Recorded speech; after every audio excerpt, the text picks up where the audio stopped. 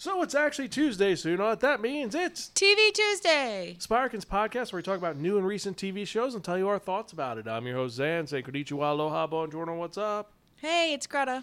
Back again. It's been a little bit of time since you've been on a TV Tuesday. I think 2 weeks, even though you were on for a little bit of the first episode.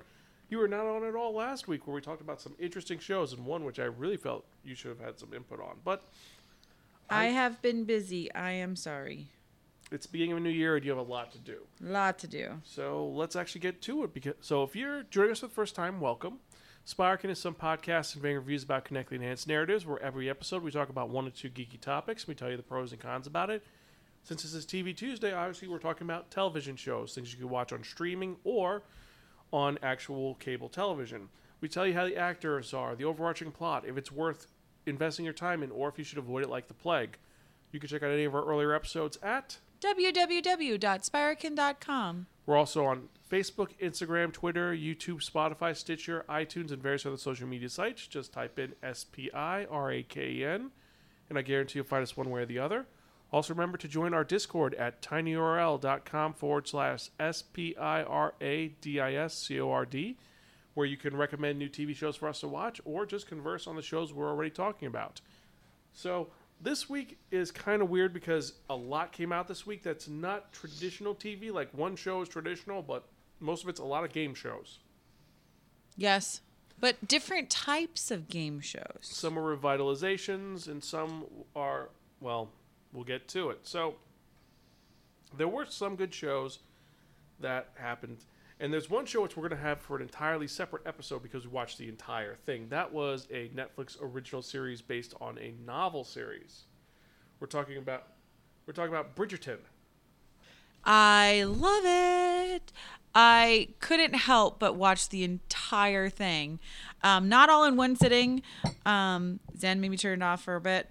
It was over a few days, but marathoned it because it's wonderful. Somebody else on the internet said that they're trying to replace Pride and Prejudice. I don't think that's going to quite happen. There's a little too much grown-up content, I think. It could totally cross over Pride and Prejudice. It's totally crossover, but it's definitely for grown-ups. It's for an adult audience, but we're going to have our own discussion about that in an upcoming episode, which is its own standalone. So we're talking about 5 shows. And one of them I'm going to do alone because, no, we'll just insert it later. And I'll edit that part out. So we're going to talk about, in going in reverse order as usual, we're going to be doing Zoe's Extraordinary Playlist. We're going to talk about episode 3 of The Watch. We're going to talk about the episode 4 of The Stand. We're going to talk about The Hustle. And then we're going to talk about Name That Tune. And also we'll talk about Masked Dancer episode 2. Bum, ba-dum, bum, bum, bum, ba-dum. And as usual, how this works is the first half of our show is spoiler light. We just give our initial thoughts. And then after the music, we have our spoiler heavy section. So if you haven't watched these shows, once the music starts, feel free to stop listening, watch a show, and come back and listen to the rest of it. So now let's get to it. So first off, we're talking about the season premiere of Zoe's Extraordinary Playlist Season 2. Titled Zoe's Extraordinary Return, and this is the beginning of season 2 after that heart-wrenching season 1 ending with the death of her father. And this show I love. It gives me all the feels. I cry, I laugh, I'm in it. So for those who've never seen this show before, the concept is that Zoe is a Silicon Valley worker who one day, due to an accident, ends up being able to hear people's inner thoughts in song. She calls them But not hot songs. just hearing it, she sees it too. Sometimes people break out in flash mob dances where only she can see it. And this has led to her understanding how people feel, what their problems are, and helping resolve people's issues. And like I said, including her own. Yes. At one point, it flips where she starts singing her problems and her thoughts in a very awkward sequence, which is funny and horrible. Where she just can't help but sing it, and everybody else can hear it, and it's happening.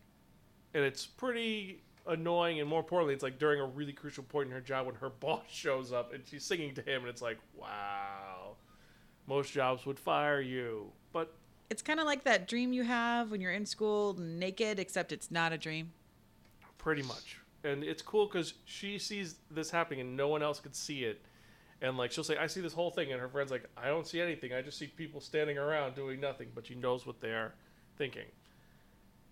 And so this new season is dealing with, like I said, the repercussions of that last season. How it ended. It's dealing with her grief, her returning to normalcy, and more importantly, she's coming back to work, her family dynamic. She's emotionally drained, still not over grieving for the loss of her father. And she has to deal with a bunch of changes. Not going too hard into spoilers, but a couple of them are life-changing. Also throwing the fact that her brother and sister-in-law have a new child in the house, and then there's her mom. Because the previous season they were pregnant, getting ready for the baby. And this season also her mom is dealing with the fact that her husband She lost her husband. And she has to deal with all those things that you deal with, like having to remember passwords. And it's a bit tragic, but it does have a light side to it, especially when her powers activate, and it kind of helps you see what's going on. I gotta say, it's a good start. I do feel that some things it's not as powerful as the first season opener. Oh, okay, but it's a so continuation. Non-spoiling, in the preview for it, you see that there's a Hello Dolly song and dance. And coming from one of my absolute favorite musicals, the absolute favorite song in that musical, I thought they did a great job with it. This was everything I wanted it to be. Oh, the musical numbers are perfect. No, but like for the first episode too, like how do you come back from them losing their father? Like this is everything I wanted. Like I like the way that this is the intro to season 2. We're picking up where we left off. We've all had some time, but we're still hurting. I loved all of it. Stop what you're doing, watch it now. Yes, this is a stop what you're doing, watch it now. We're going to see how this goes, give it a 3-episode try, maybe watch it longer. We're going to see. So from here, we're going to get to the watch episode 3, which is called The What, is a little bit better than the last two, because this one sets up a lot more going on based on the big history of what was going on. The big MacGuffin that they're looking for, they're now going to have to investigate. And half this episode is really cool. The other half, kind of weird, but it makes sense.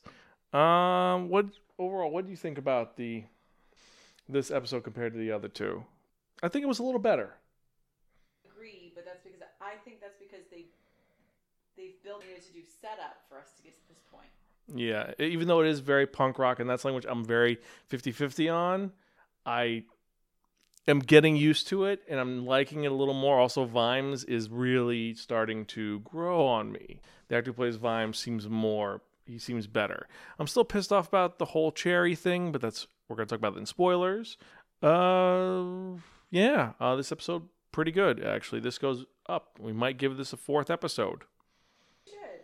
The 4th episode, the trailer for the next episode looks hysterical. Well, big spoilers? Not yet. We'll talk about that soon.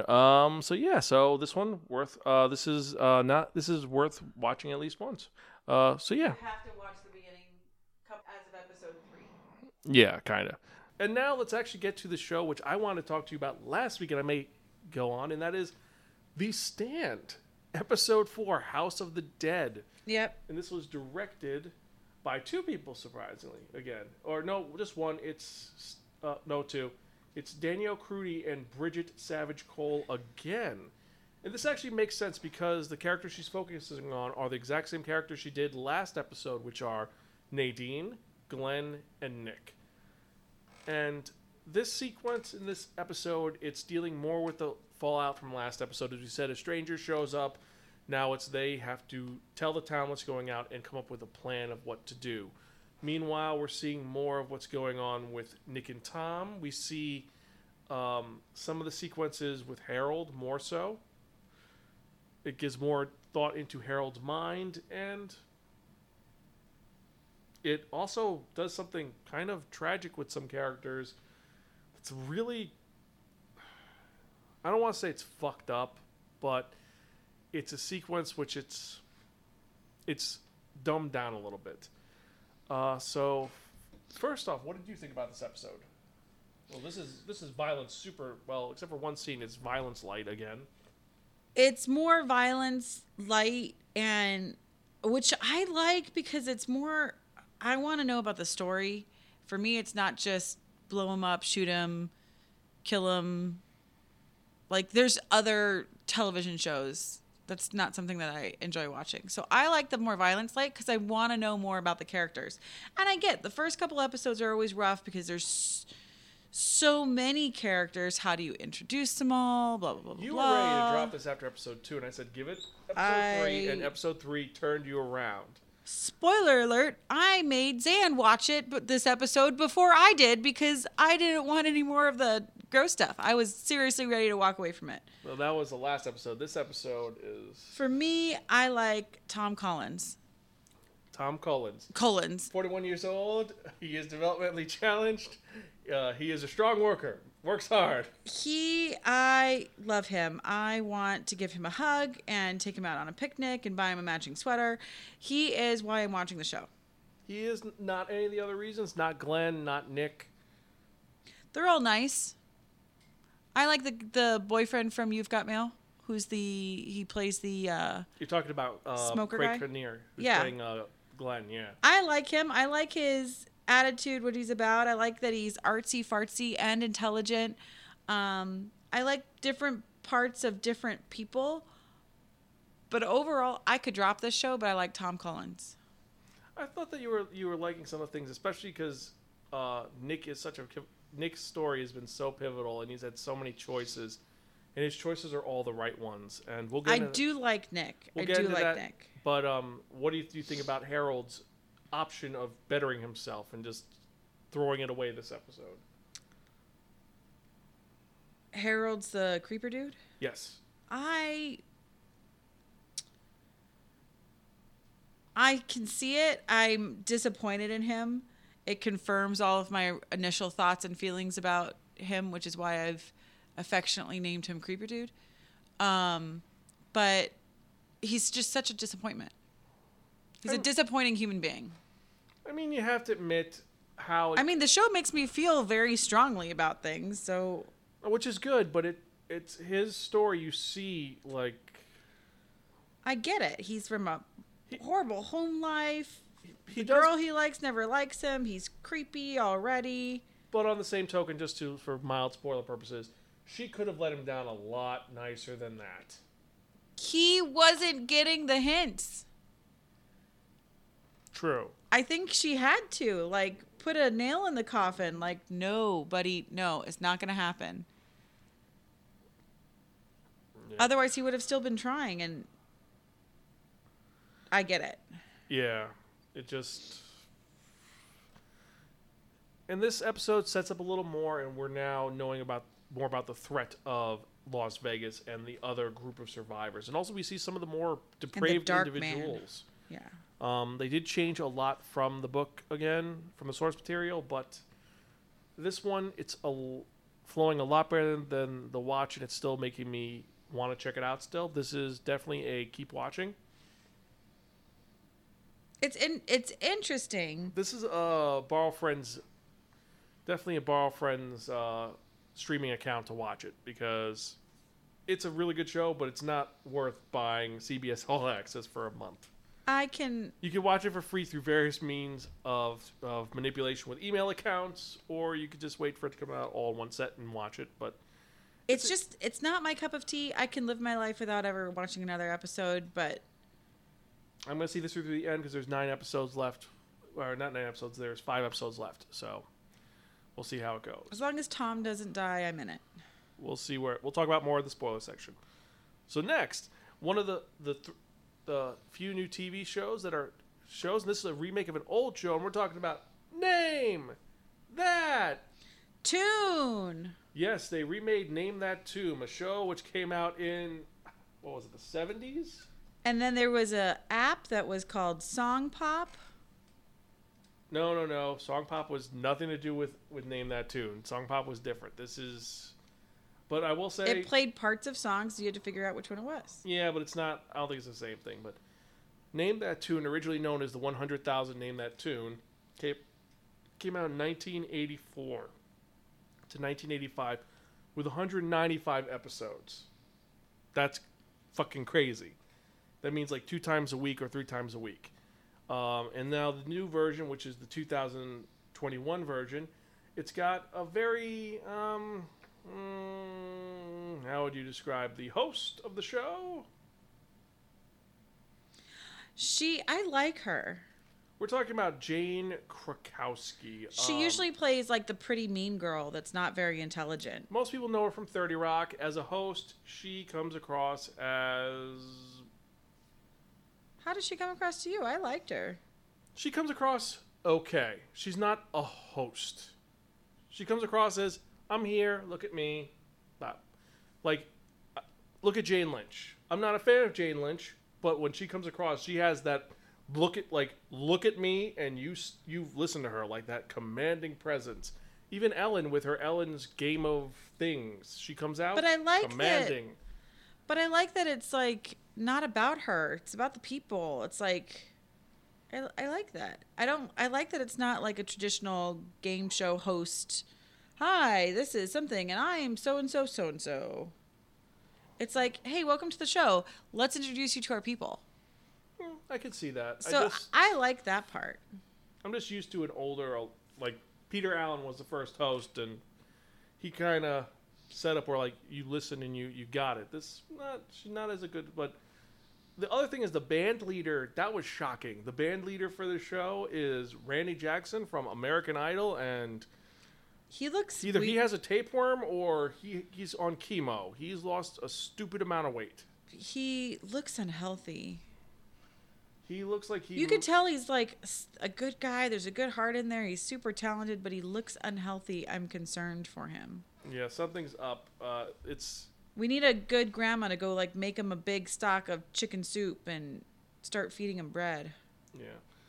But the first episode of this was very simple. It's you have your people, your contestants show up, they have to guess, they have 4 rounds, and at the end they have to bid for their numbers, get all. But they kind of like bid right. each other out. I kind of like it's. Yeah, they changed it a little bit, but still an engaging show. I don't think it should be an hour. Because you have 2 sets of contestants. You have the first set, then you have a second set. It seems... Oh, yeah, it should totally be half an hour. This should be a half-hour show. It shouldn't be an hour show. They kind of blew their load with that, I gotta say. They kind of overstayed their welcome a little bit. Interesting analogies you gave. Yes, I know, but that's how it goes. I will say that the first contestant, it was neck and neck, and then because the one person got flustered, she failed miserably. This isn't spoilers. We don't really need to spoil it because this is not like Masked Dancer or Dancing with the Stars. But she did take off her shoes with the host, and they tap danced. They did, which was kind of cool. It was cute. But yeah, we're going to just say... That felt like a behind-the-scenes moment. This one is a have on in the background while doing something else, and then just listen to it. Absolutely. It's it. kind of a feel-good background. Clean your house. Work on your hobby. And you could hear some good music. Well, okay music. They're covers of songs. They're not the legit songs. No, but I think the band and the singers are great. Yeah. I'm not going to go buy their covers of them, but I think they're great. Yeah. That is true. I think they're talented. I don't know. Well, we're going to just stay at that. Have on in the background while you're doing your crafting.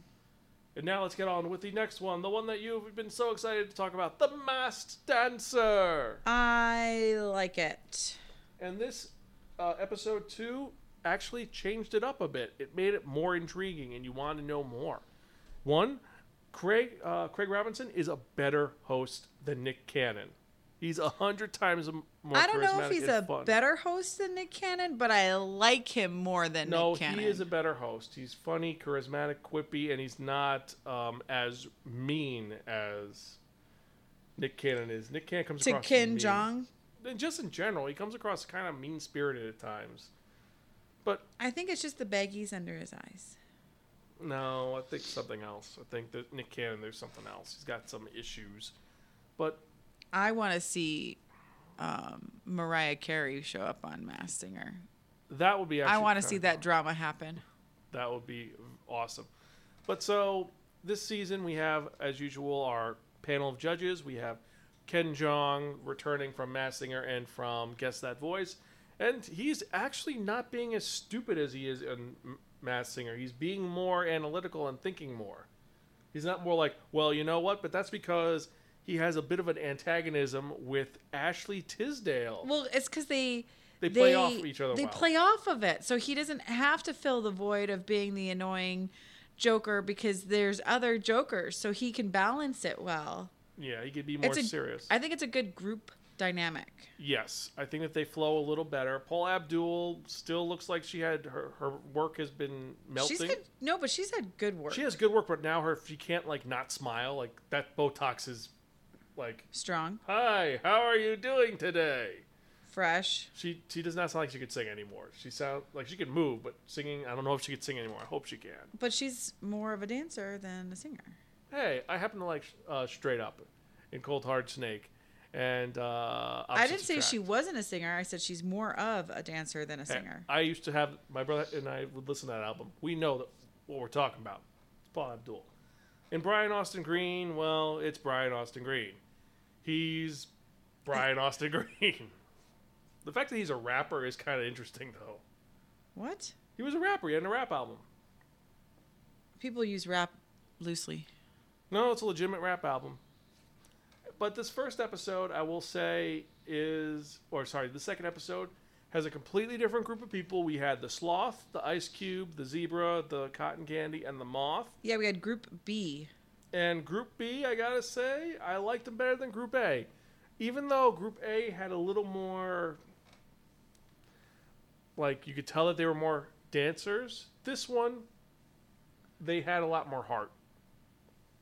This isn't like Masked Singer where Group C was the D-list. No, this is just, they're dancers and they're okay. Not all of them are dancers.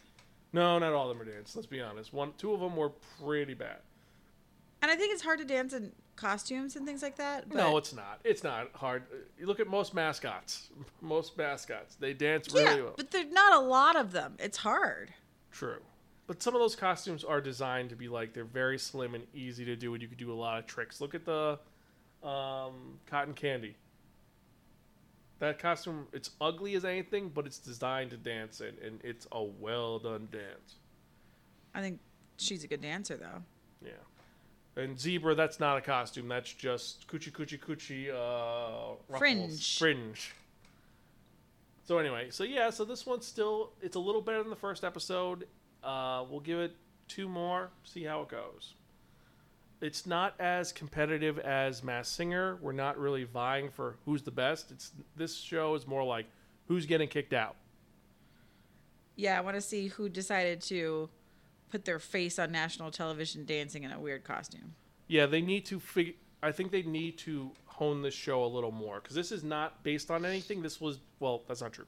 It's a spinoff. It was based off of a joke that Ellen DeGeneres did, and they're trying to make it into a show, unlike with Masked Singer, which is a spin-off of the original Masked Singer, which came out in India and has been spun over so many times in Korea, in Japan, Russia, France, Australia. So, I don't know. We'll see how this goes. We'll talk more about our thoughts about the big reveal, because that was actually, we all knew it was that person. I didn't really know, but I was excited. Yeah. But we'll talk about that in a bit. So now let's get to the final show that we're talking about, which is The Hustler, a new TV show brought to you by Richard Bacon and presented and hosted by Craig Ferguson, who is a very... I like Craig Ferguson. Witty. He's very witty. And I like him very, very much, and he has fun with this. And for those of you, we didn't talk about the first episode because we were unsure about this, but the premise of this is that there are 5 individuals show up. One of them is lying. And it's a trivia game. And every single trivia question is related to a clue about the person who does this, and they're trying to guess who it is. The hustler knows the answers to everything. Yes. But the hustler can't play their hand Because if they're guests, they lose all the money, but if they win, they get all the money. So they start off with 6 people.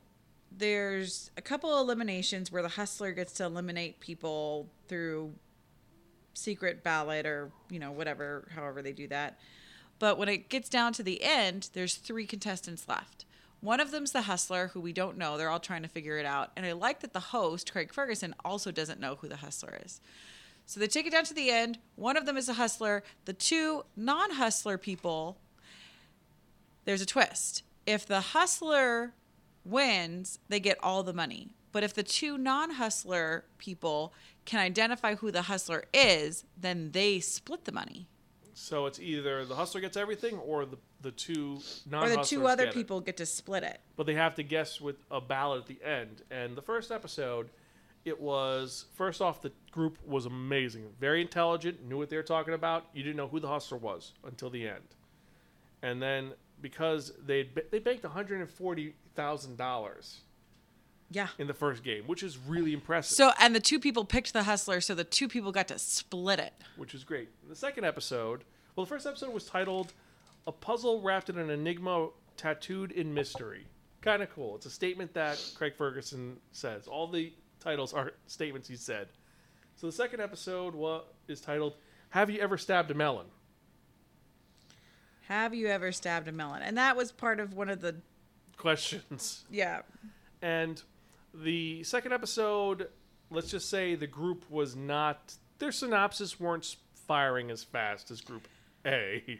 It's not who I would pick to play a trivia night challenge with. No. They ended the night with $80,000 banked before the final part. And that's after the money was doubled. But... oh, that's a spoiler. I'm not going to say it. Oh, yeah. Oh, the other thing is in the last question, they double the money or they half the money, depending if you get it right or wrong.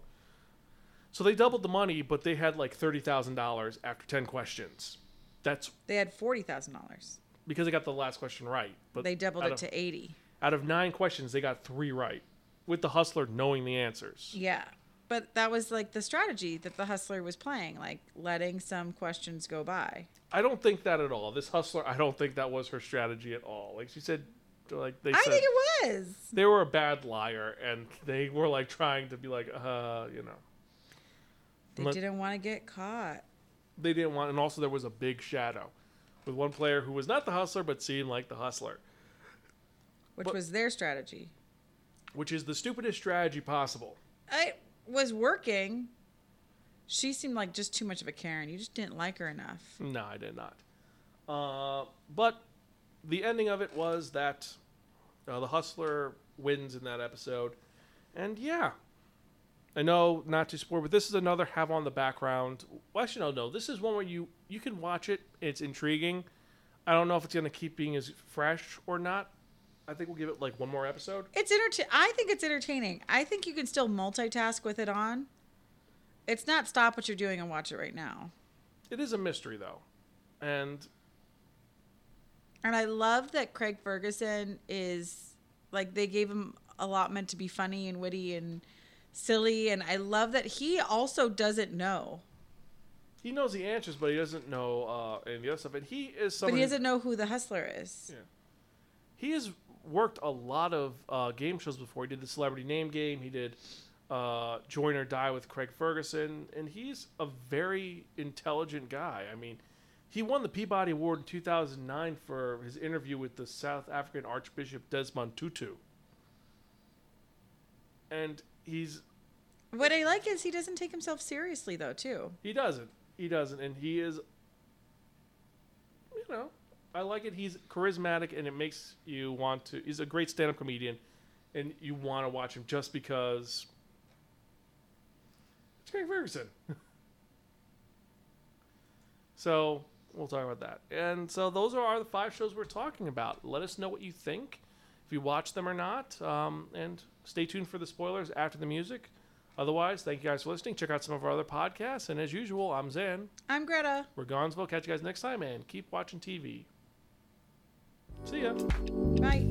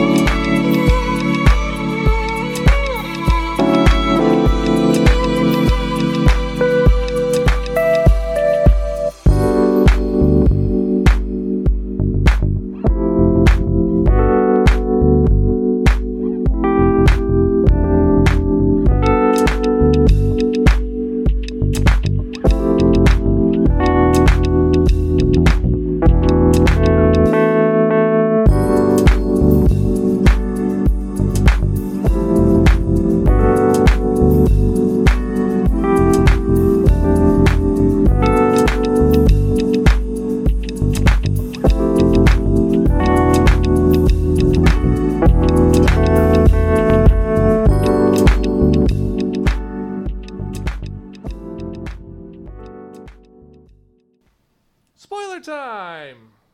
Whoop, whoop. So, because we did the 5 episodes and 2 of them we kind of spoiled, we're just going to go over the 3 big ones. And what are the 3 big ones? The Masked Dancer, we have The Watch, and we have The Stand, or The Stand and then The Watch. And Zoe. So we have 4. Yep. My number game is not good, right? No, it's not. So let's actually start off with the Masked Dancer, and wow, oh wow. Bill Nye the Science Guy. It was Bill Nye the Science Guy. It was Bill Nye the Science Guy. Yes.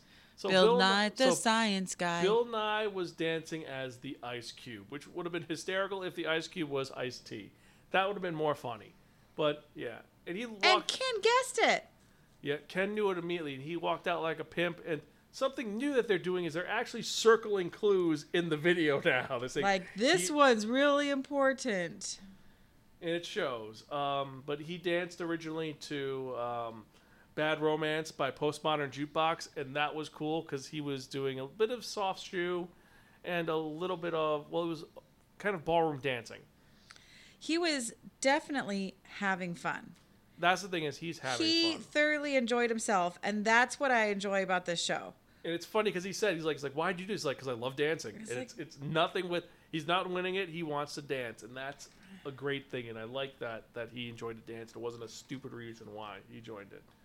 For the other dancers, we had Sloth, who came out. I like that Sloth, he's wearing, it's a sloth. So one of the laziest creatures on the planet, or slowest creature on the planet, and he's wearing workout clothes. And I thought the sloth's dance was really cute. I think the sloth is a good dancer. So he's dancing to What I Like About You by the Romantics. But I liked his... And his set is, he's the sloth. So you constantly, whenever you see him walking out, he's acting like he's tired, or it's making him winded. And in the dance, he's at a gym, and he's trying to do all the exercises, and he gets tired or he falls apart. So He has to go, like, wipe his brow, drink some water. like when you first see him, he's sleeping in a chair, and then he wakes up and he has a plastic cup full of soda, and then he does all this stuff. It's like, what I like about you, I really know how to. He's starting to dance. But it's like super. I like it. It looks like he's having fun. He has embraced the character. He does look a little chubby. No, but that could also be the character True.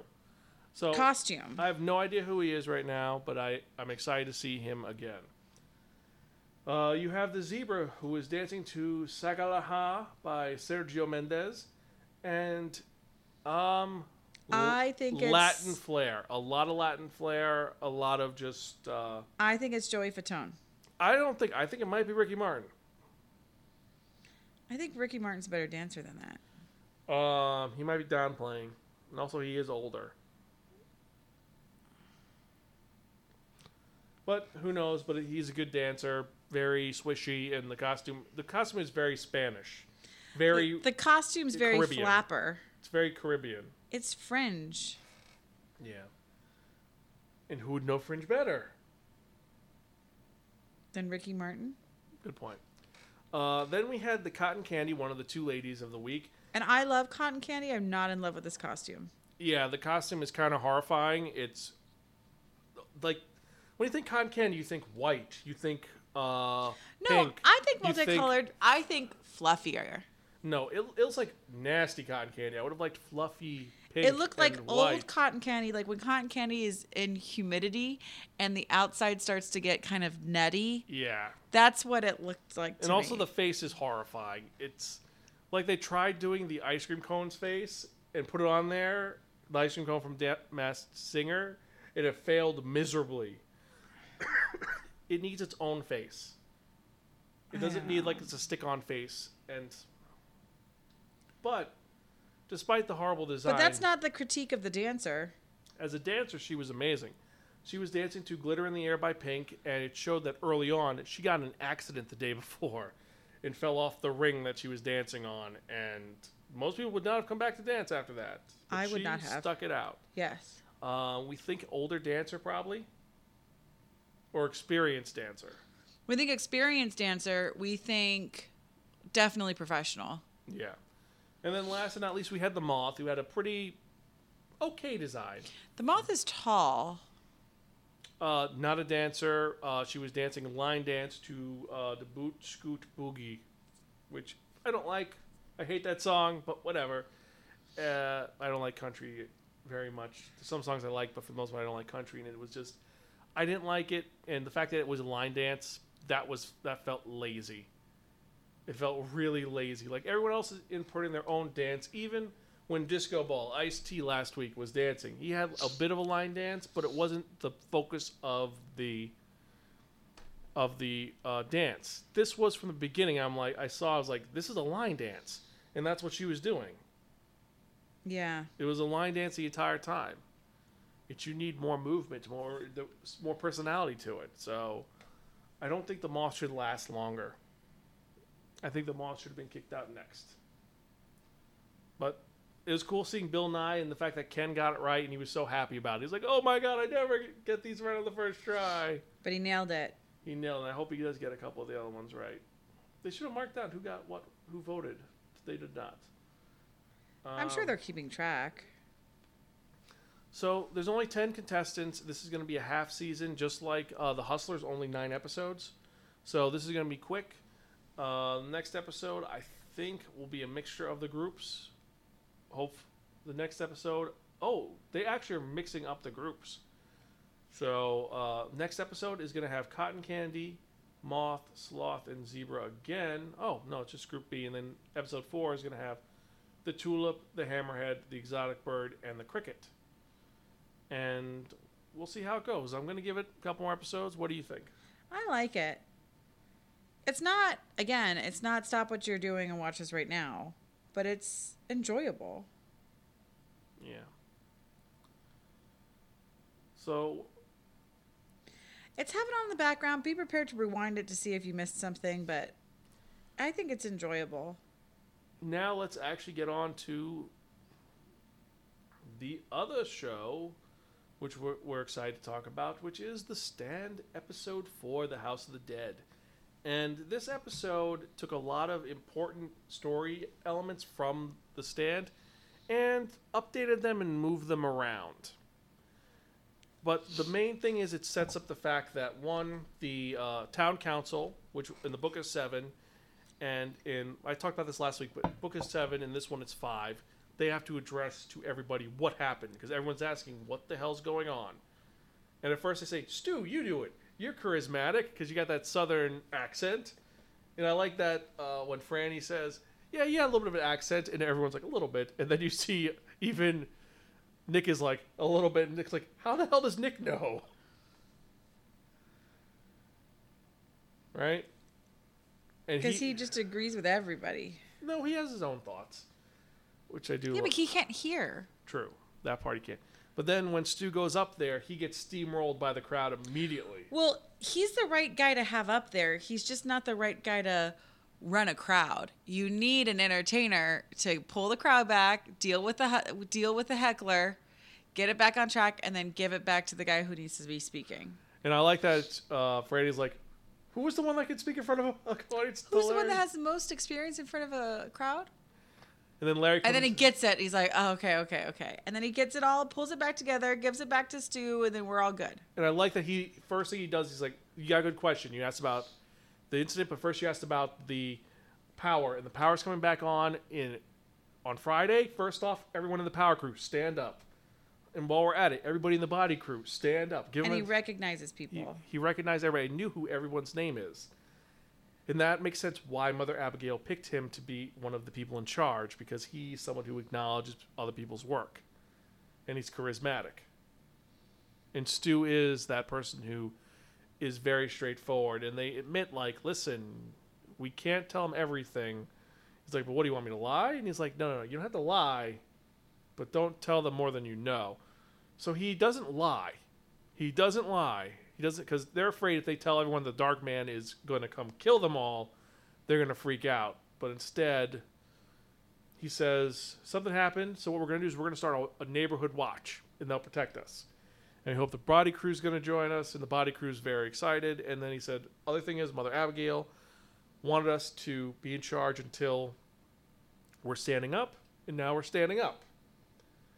So we're going to have a general election for who you want to be.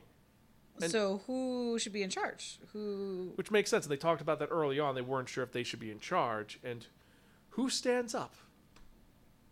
Creepy guy.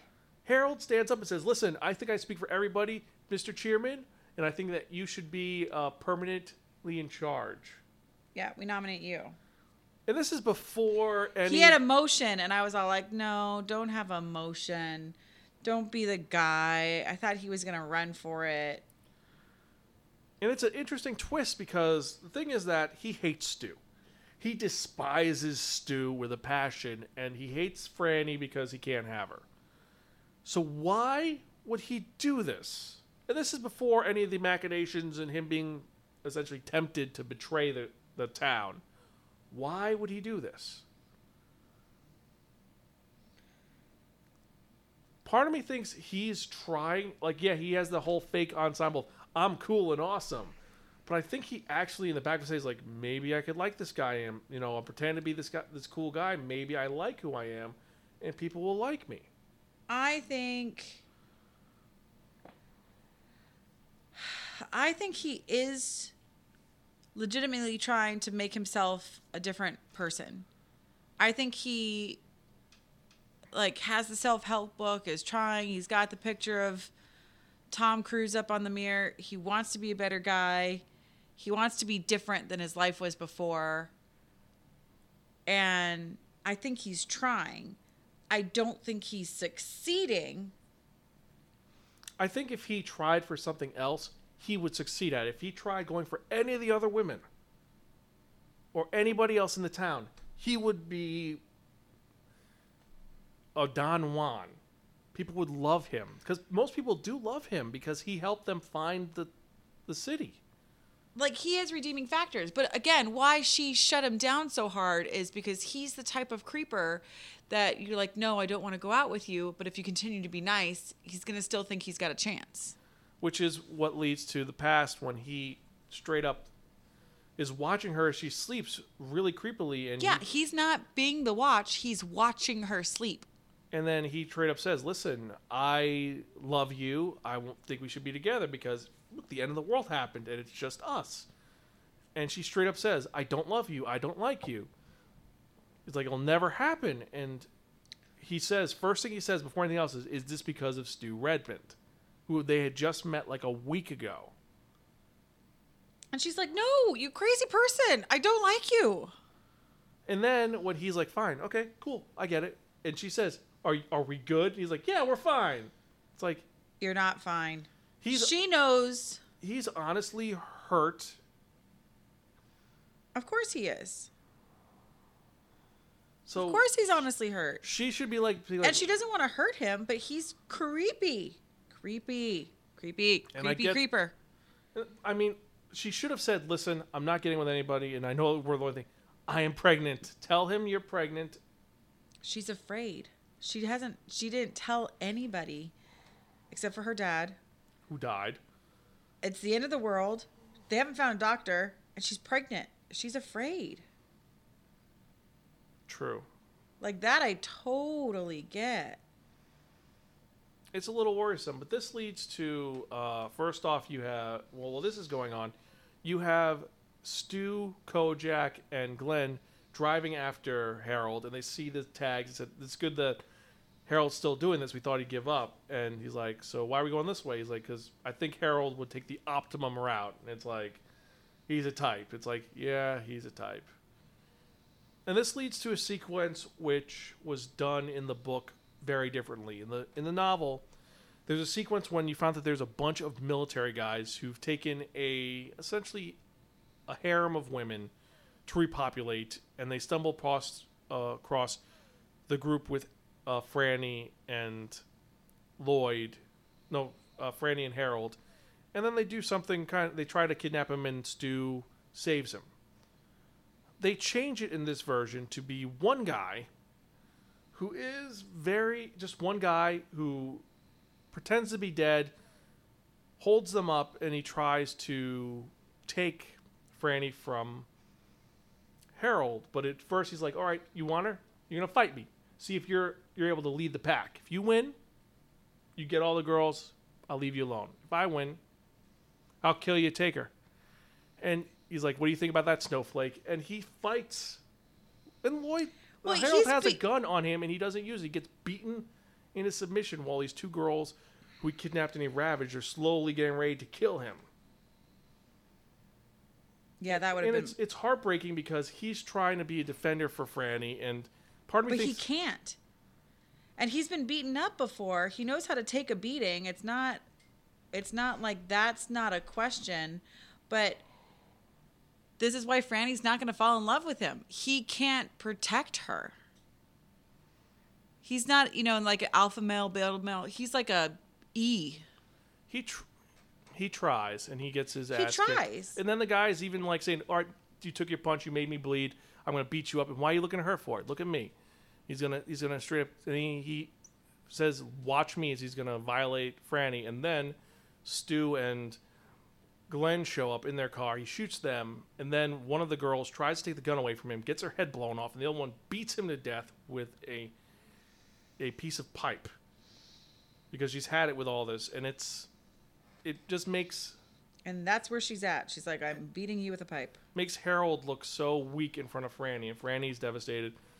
And Stu and Glenn end up talking to them and explaining, we had the dream, we'll all go to Hemingford home and see where it's all about. And that's where things change, because you have one of the best relationships, which is Stu and Glenn is acting kind of like a father figure to Stu, and he breaks it down to Harold, and Harold actually is like intrigued when he says, listen, I see you're a man of science, we don't believe in this mumbo jumbo, but what if we're wrong?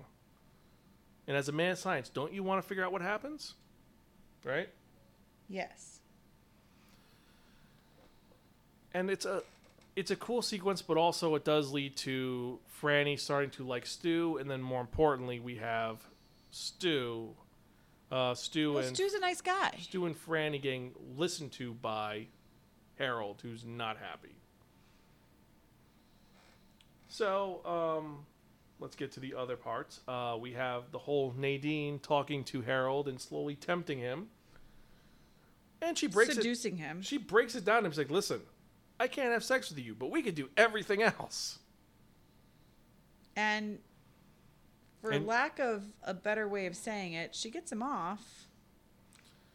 And she says, but listen, for us to be together, for you to be a prince, for us to leave, and you to become the prince that you are, we need to kill the witch and her 3 puppets, but you have to figure out how to do that. And when in the book, it's, I'm going to make a bomb. Ta-da! In this one, they actually have him that they're now wearing the ski patrol outfits, and in there he finds a pamphlet which says that ski patrol takes care of avalanches with explosives. So it gives him a reason to... Keeping everybody safe by using explosives to keep the... And it's really cool. It'll kill everybody. So he's like, okay, I get some explosives. But this also leads to him having to kill... Well, he doesn't kill. His best friend gets killed. The one guy that treated him good. Yeah.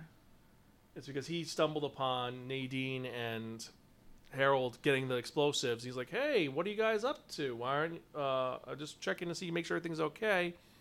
And I think Harold could have talked him down, but Nadine just shoots him right there. And then he dies in Harold's arms and says, Hawk, why? Yeah. And it's the first nail in Harold's coffin. Officially, there is no turning back. And Nadine is a horrible person, let's be honest. She's manipulative and horrible, and her reason is she's going to betray him immediately. Yes. And so let's get to the last one, which is we have Nick's storyline, which it also... Well, there are 2 more storylines, but it's Nick. Nick is officially the voice of Mother Abigail, and we see him getting to Hemingford home with Tom. And they took another sequence from the book and they lowered it down. And in the book, Tom gets sick. Nick has to get some medication, and he ends up meeting a crazy lady who pseudo befriends Nick, wants to have sex with him, actually does have sex with him in the book, and then afterwards she goes crazy when he picks Tom over her. In this one, they kind of stream it down that they're in a Costco or a big warehouse store. They're a big box store of some kind. And Tom is exploring Nick is resting because they can't talk. And then they meet the crazy girl who shows up later. And she's so happy she found someone. Then she finds out that Nick is deaf, and she's like, "Oh, a defo. Oh, but you're so cute." She's like, well, I've never slept with one of you before. And she's happy she found someone else. And then Tom shows She's up. very horny. Yeah. And Tom shows up, and Tom is like, "Sorry, didn't mean. Look what I found." He found a little toy, and she insults him like twice. At one point, she says, "Why don't you go drink some Drano?" Yeah.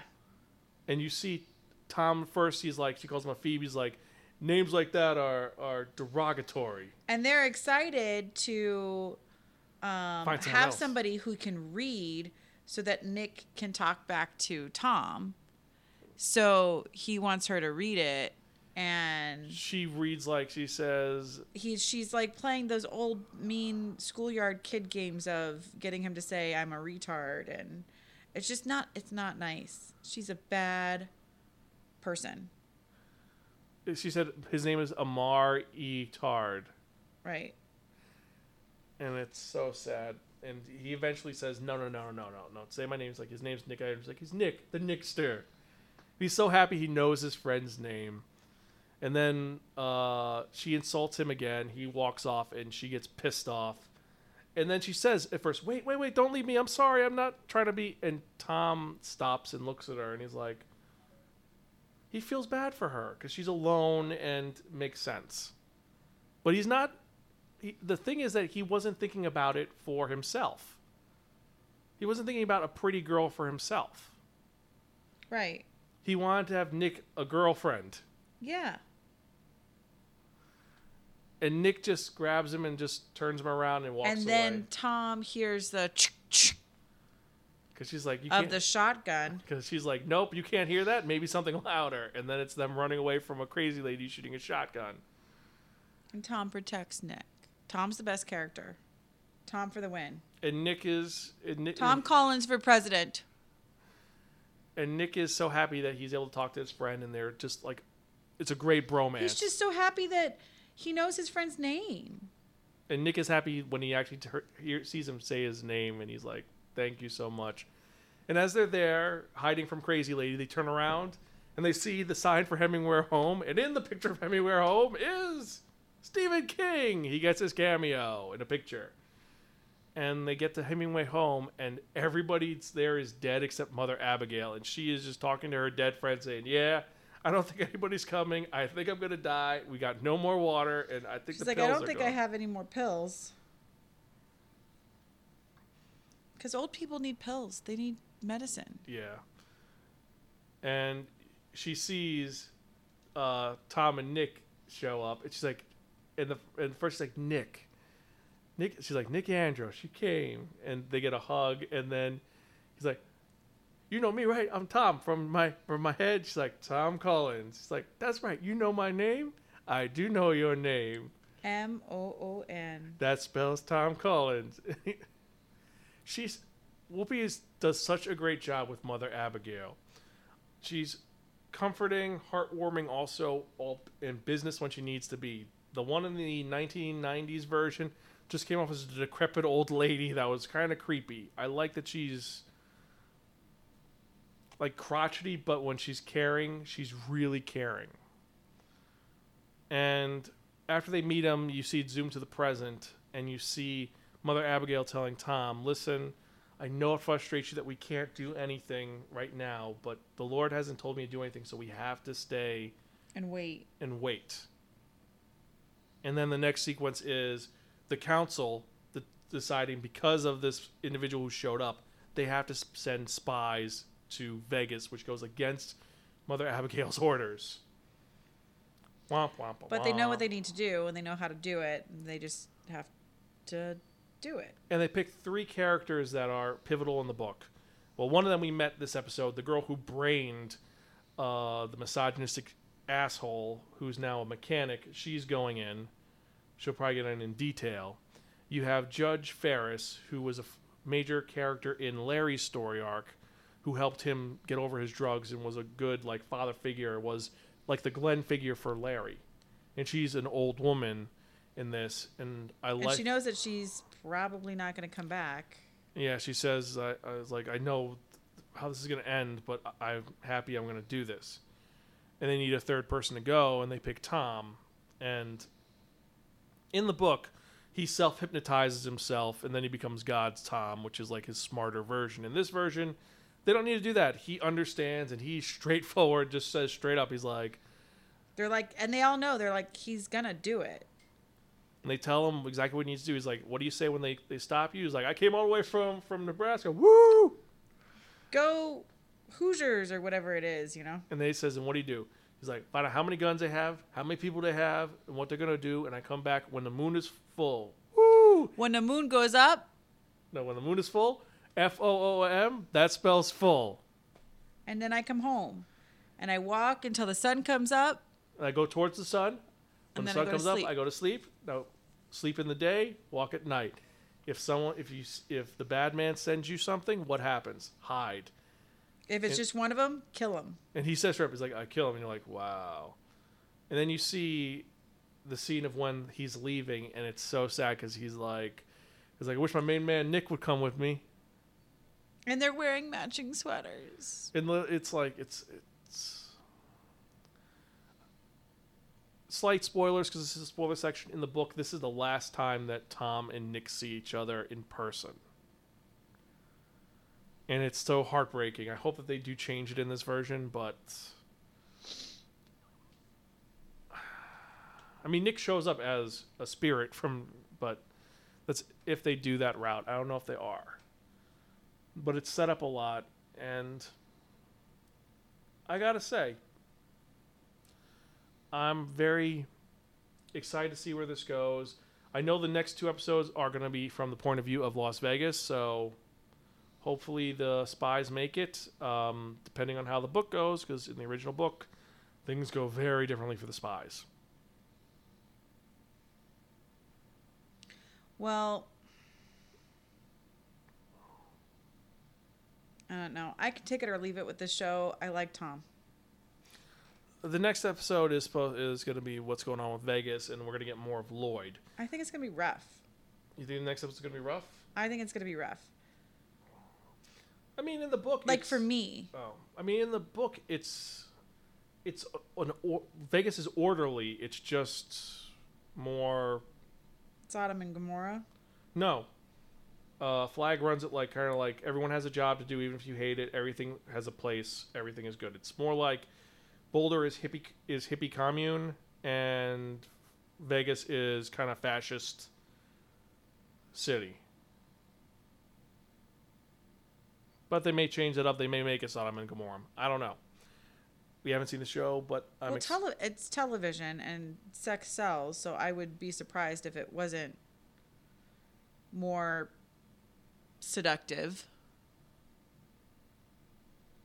We'll see. I think is how I'm going to choose to put it. And going back, what did you think about when Tom first shows up in the last episode? I like when Tom first shows up in the last episode. You like how he wakes him up and he's like, oh, I'm sorry, mister. I'm Tom Collins. He's like, your head must hurt bad. What happened? And he's trying to just tell him that he can't talk and he can't read. And he goes, my name is Tom Collins. He's like, I always. Did I tell you I didn't read? Oh, it's just so much to remember. Okay, my name is Tom Collins.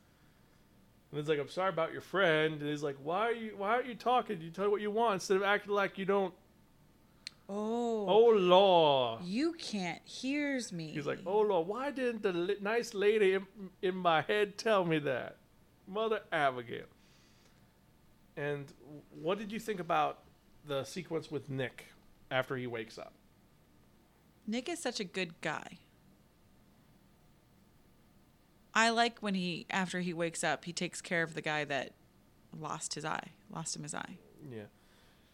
And he's such a pivotal character, and you see, like, Mother Abigail, when she shows up in episode 3, she straight up says, he's like, if you need to talk to me, you talk to Nick. Act like anything he says comes from me. He's my mouth. But the thing is that she fought for him to be her voice, but also Randall Flagg wanted him to be his voice as well. Yeah, because he's pivotal. But he's incorruptible. Randall Flagg just doesn't want good to win. So if he could win over one of the good people, he'd be crushing it. If you had to put his chess pieces, where would you put Nick on the chessboard? Because if you say Mother Abigail and Randall Flagg are the kings. I'd want to say he thinks of himself as a pawn, but I think he's a queen. That is a good. I think so too. I think he's the queen, and I think it's the queen that both of them were trying to get a hold of. And then when he couldn't get Nick, he got Lloyd instead. Because Lloyd is easy, and Lloyd is Lloyd he saved from he has a debt of honorship where he's like, you never betray me and you stick by me no matter what. And he's like, okay, you saved my life, you got me some food, you got me out of prison. Well, actually, no, his queen is Nadine. His queen is Nadine. Yeah, and he planted that since she was a little girl. So then Nick would have been. This is a long game. So then Nick wouldn't have been the queen. Nick would have been probably a bishop or a knight. I don't know. I don't play chess well enough to be able to pick a good. But overall, I think that episode 3 and 4, these two episodes are the strongest episodes of the series so far, character-wise. But that's because also Nick's in it. Episode 1 set things up, but I think these are really good episodes. I just wish the series was linear, not this whole flashback bullshit.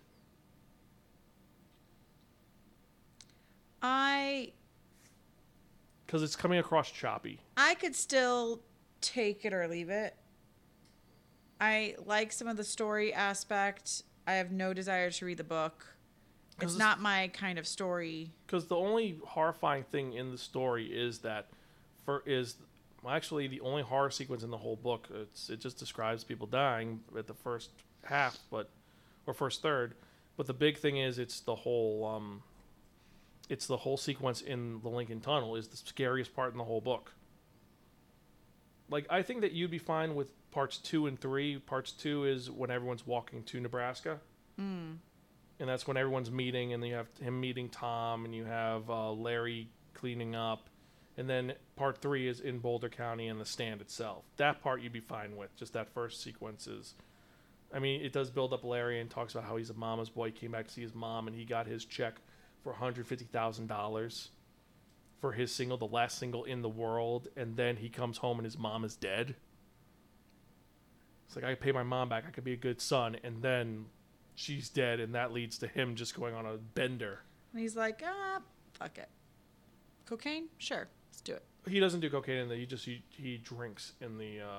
He's an alcoholic. Which brings up something, but anyway. So that's episode. So this is still watch it. Borrow an account and watch it now. So now let's get to the watch episode 3.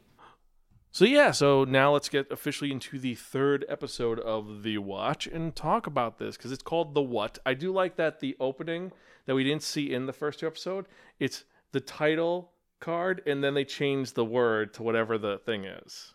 That's really clever, and I wish they did that in the first 2 episodes. Again, getting here. So, long story short, this episode builds up upon it a little more. So we know that Karser has a book which summons dragons, and the Watch has to find out what is this weird symbol in the book. Unfortunately, the only people who know what the symbol is the Assassin's Guild, or as Carrot so lovely wrote down on the wall, Ass Guild. Yes, and I think Lady Sybil loved the fact that it's the Ass Guild because she has some issues with the Assassin's Guild. A little bit of petty revenge. Someone killed her parents years ago in this world. And this first part is really cool. And so they go, all right, so what we're going to do is we're going to sneak in when they're giving out the new contracts, and then whoever sneaks in is going to let us in through the side door because apparently the Assassin's Guild is connected to another guild next door, and there's a secret hallway between them both. Good plan. But Lady Rankman wants to go, and they all know that she has issues with the Assassin's Guild. So like, no, you can't do it. It's like, well, fine. You do it. We have 20 minutes. We have to get this to work. Yep. And so, first off, she ends up, using evidence from her parents' death, which is the mask of one of the Assassin's Guild, to break into the Assassin's Guild. And they decide they're going to infiltrate through the guild, which is next door. And what guild is next door? Music guild. They dress up like a bunch of punk rockers. And they proceed to sing a dwarven song about gold, where it's every single language's word for gold. And on the one hand, it's like, this is a Discworld. On the other hand, this is punk rock, and it's actually really cool. So I'm kind of conflicted with this. And also, top it off, the other thing going on in this episode is Cassar is spying on Vimes to see what he finds out by merging their memories together. So he sees what Vimes sees. And he first zooms in when they're in the middle of their session to get into the guild, and they're like, so what do you see? Did he find the sword? He's like, no, he started a band. Because he did. And they're just jamming out to it. Some other things happen. Mrs. Lady Ramkin finds the person who killed her parents, and instead of helping Vimes, she goes after to kill him. And then this is actually my favorite part of the episode, I think. As she's aiming to kill him, someone shows up and is like, hey, so you're going to pull the trigger or not? I have things to do. Oh. Who shows up? Death. And he is pretty chatty. He was. I think he's the best character in the show. He's very sarcastic and he's fun, but he is very me. It's like, no one cares about my feelings. Well, he can't. Like in the first episode, he was like that. He's like, oh, are you gonna beg and plead? That's not how this works. It's my time. Come on, Sam Vimes, you could do this. It was kind of cuddly, and I like how he's designed. It's not the skull that we're used to. It's just a blank sheet and the blue eyes. But I thought it was nice that she was like so, and she finds out. Parents. Of course he was. He's there for everybody, except for the period when he was technically retired. But that's a whole other book and series. So she ends up not killing the guy, but she ends up arresting him because she's technically part of the Watch. Not on murdering her parents because he had a receipt. On tax evasion.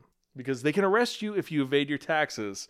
And I thought what was brilliant is the Assassin's Guild go kill them, but they can't kill them because Musicians Guild.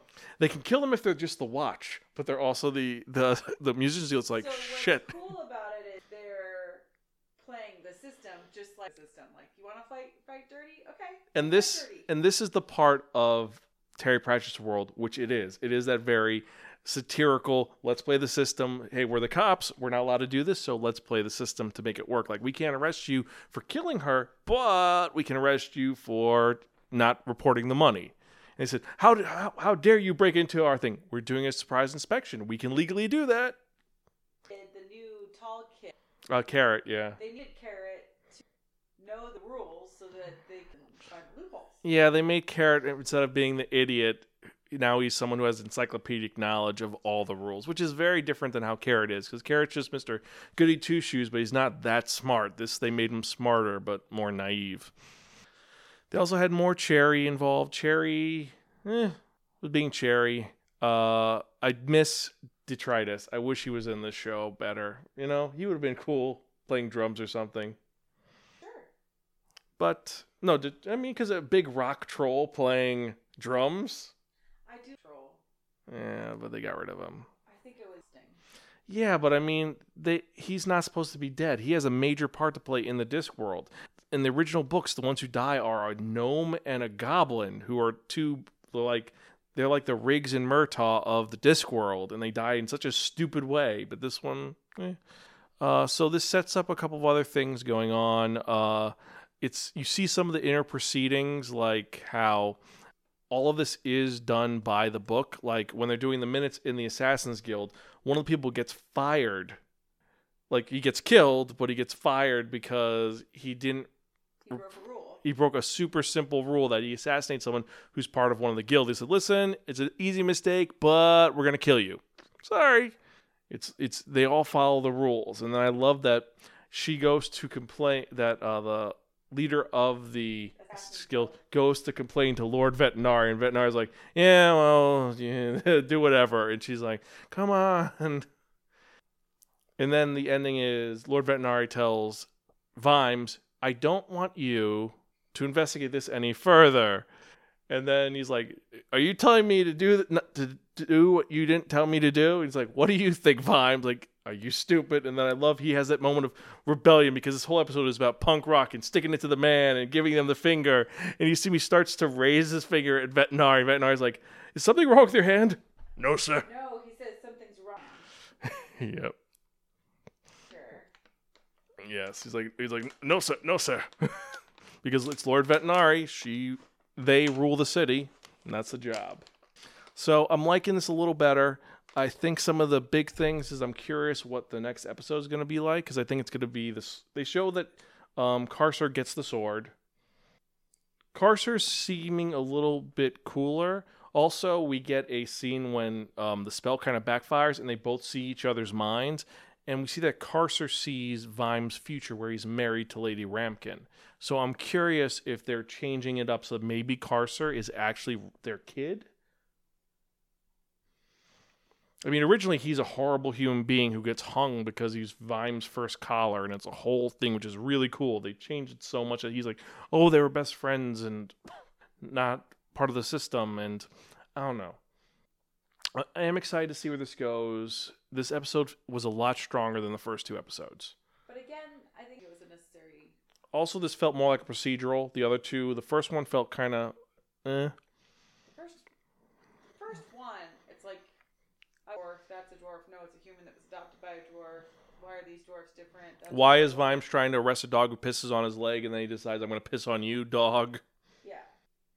Are you? He's drunk all the time, but now I had to watch it to get to where I am. Yeah, we now understand, and also you see that Vimes really regrets his relationship with Carcer, and like part of him's like Carcer was my friend, but the other part is Carcer killed the one person who believed in me to better myself. And I took the coward's route by letting him fall. I could have saved him and arrested him, but instead I let him fall. He couldn't, so he did nothing. Which some people say is the more courageous thing, but that's not the courageous thing to do. That's kind of cowardly. But yeah, so this one, like I said, our middle of the ground review, which is worth watching once streaming. Actually, just the rock scene was cool, though. I do like that they have the subtitles when they're talking. It's just really loud and obnoxious. I like it. What do you think about the designs for the Assassin's Guild? Their masks. They're kind of ridiculous. I like it. I like the number one assassin. I love it. It's like it's Karen from marketing. It's like, who knows people so deadly. And then when they kill the guy, it's like, oh my god, Karen from marketing. What are you doing? I want to see more of her. But yeah, so that's all we're gonna say for the watch. If you watch it, let us know what you think. Har har, punny punny punny.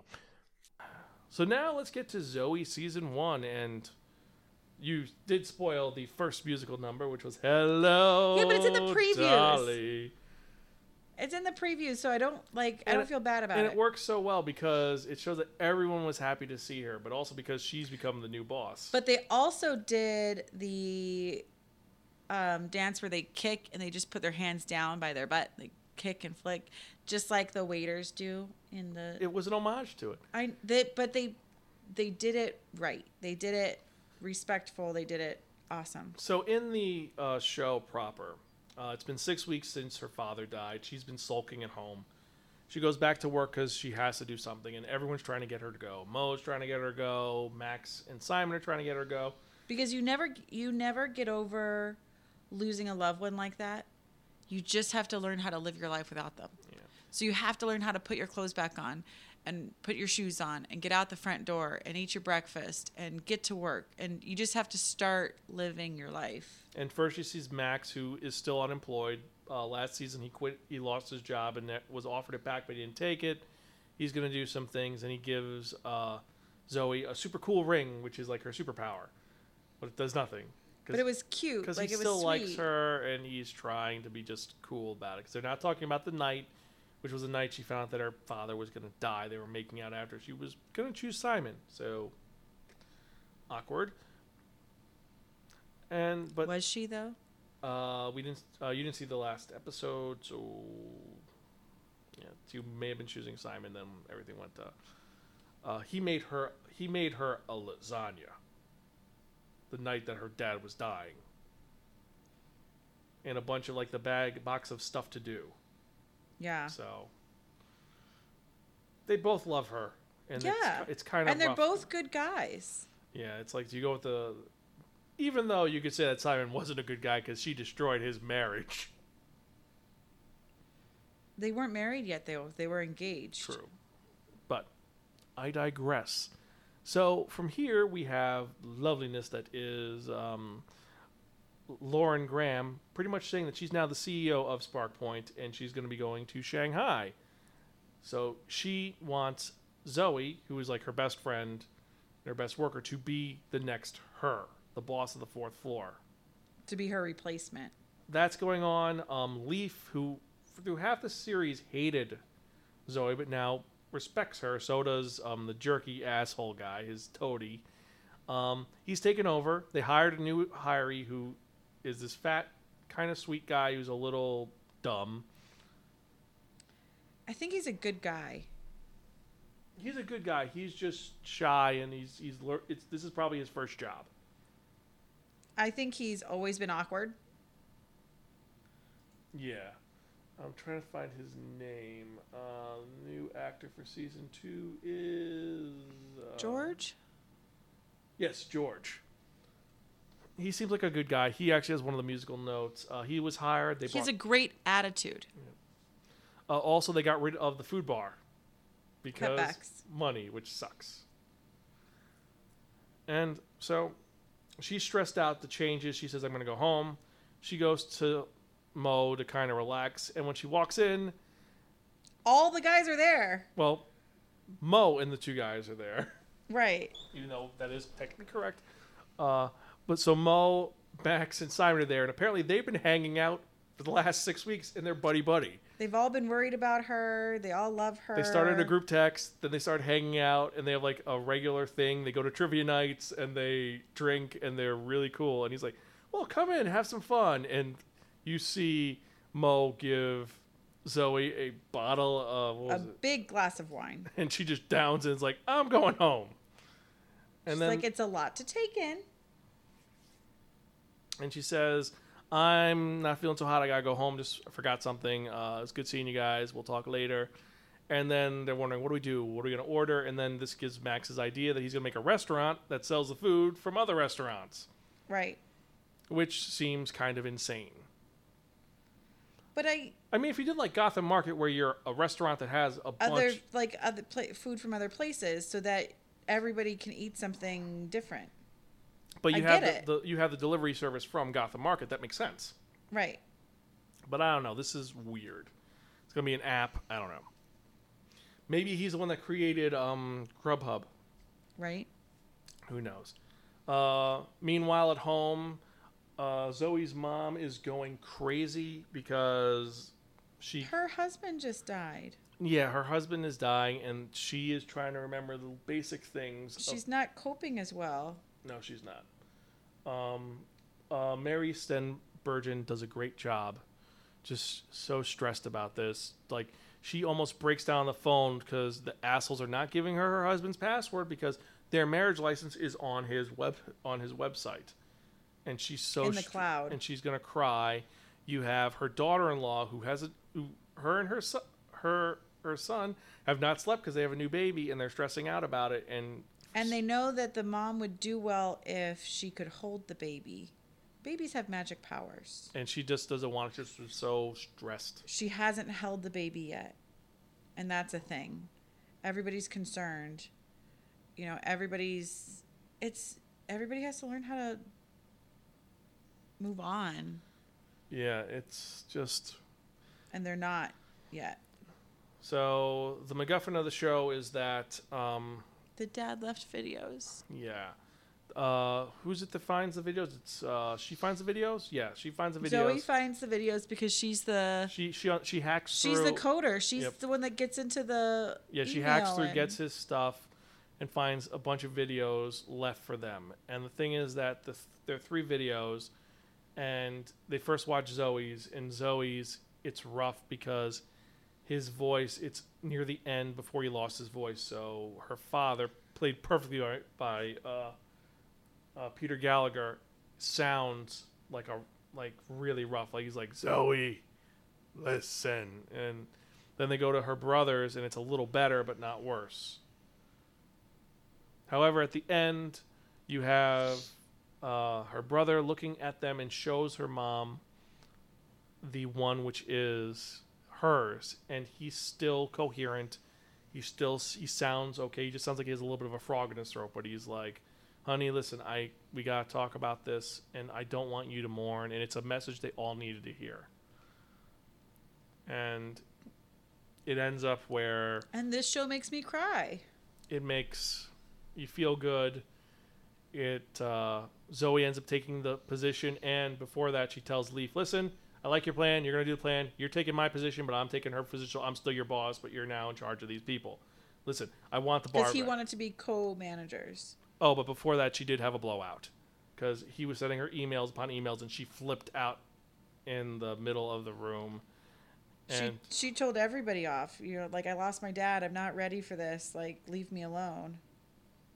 Because the guy George talked to her about her dad, and that kind of set her off too. But she's like, everybody needs something from me, and I can't.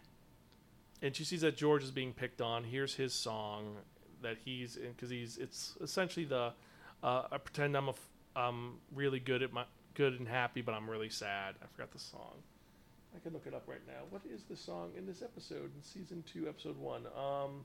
Don't Cry Out Loud by Melissa Manchester. Also, the two guys, when they first see her at Mo's house, like say, yeah, we're good, everything's awesome, we've been hanging out, we're watching the game, you got to pick one of the teams if you're going to join us, though. And then they start singing Are You Gonna Be My Girl by Jet. So it's like, they're fine. Still in love with her. Yeah, but they're not going to be mad at each other. Yeah. But they both still want to be with her. Yeah. And at the end, they Carry On by Fun is sung after they see the video, because everything is getting back to normal, and we're going to see where it all goes. So this season was well done. I like the first episode, and it sets you up for a lot of crying. I still think... But good crying, like, not like... I think that the last episode of season 1 is still a topper, though. That episode gives you especially the last... And I've seen it's the sequence with her and her father, which is a powerful sequence, and it's that, and of course American Pie, which is the entire cast singing American Pie. You haven't seen it yet. No sad face. So yeah, so that is what we're up to, and that's what we've watched this week. Next week we'll get rid of one of these shows to watch WandaVision. Yay! I think it's next week. When is the 15th? Next week. Yay! What show are we going to drop for WandaVision, you think?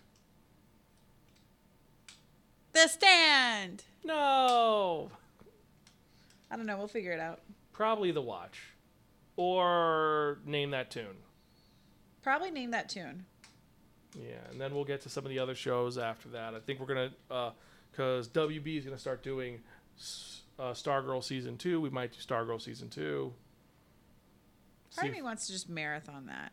Yeah, but it's no longer on the DC universe, because that's gone. True. It's on HBO Max. But that's it for this episode. Hope you guys enjoyed. If you have any comments or concerns, join our Discord or email me, zanspiker.com. Check out our review of the latest Bondathon episode. We talk about the first installment of, well, Daniel Craig. As Bond. James Bond. That is an issue I have with that movie, and we'll talk about that then. Have a good night. As usual, I'm Zan. I'm Greta. We're Gonzville. Catch you guys next time, and keep watching TV. See ya.